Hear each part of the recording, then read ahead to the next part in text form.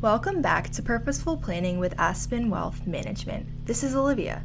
Today, we are going to start by looking at health savings accounts requirements and tax advantages. Like we mentioned yesterday, in order to have an HSA, you must have a high deductible health plan in place. A high deductible health plan must meet the minimum deductibles, $1,400 for an individual and $2,800 for a family, and maximum out-of-pocket costs, $6,900 for an individual and $13,800 for a family.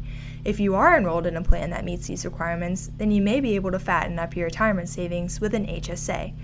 What's great about HSAs is that they offer a triple tax advantage. Contributions are tax deductible, any interest and earnings grow tax deferred, and distributions are tax-free when used for qualified medical expenses.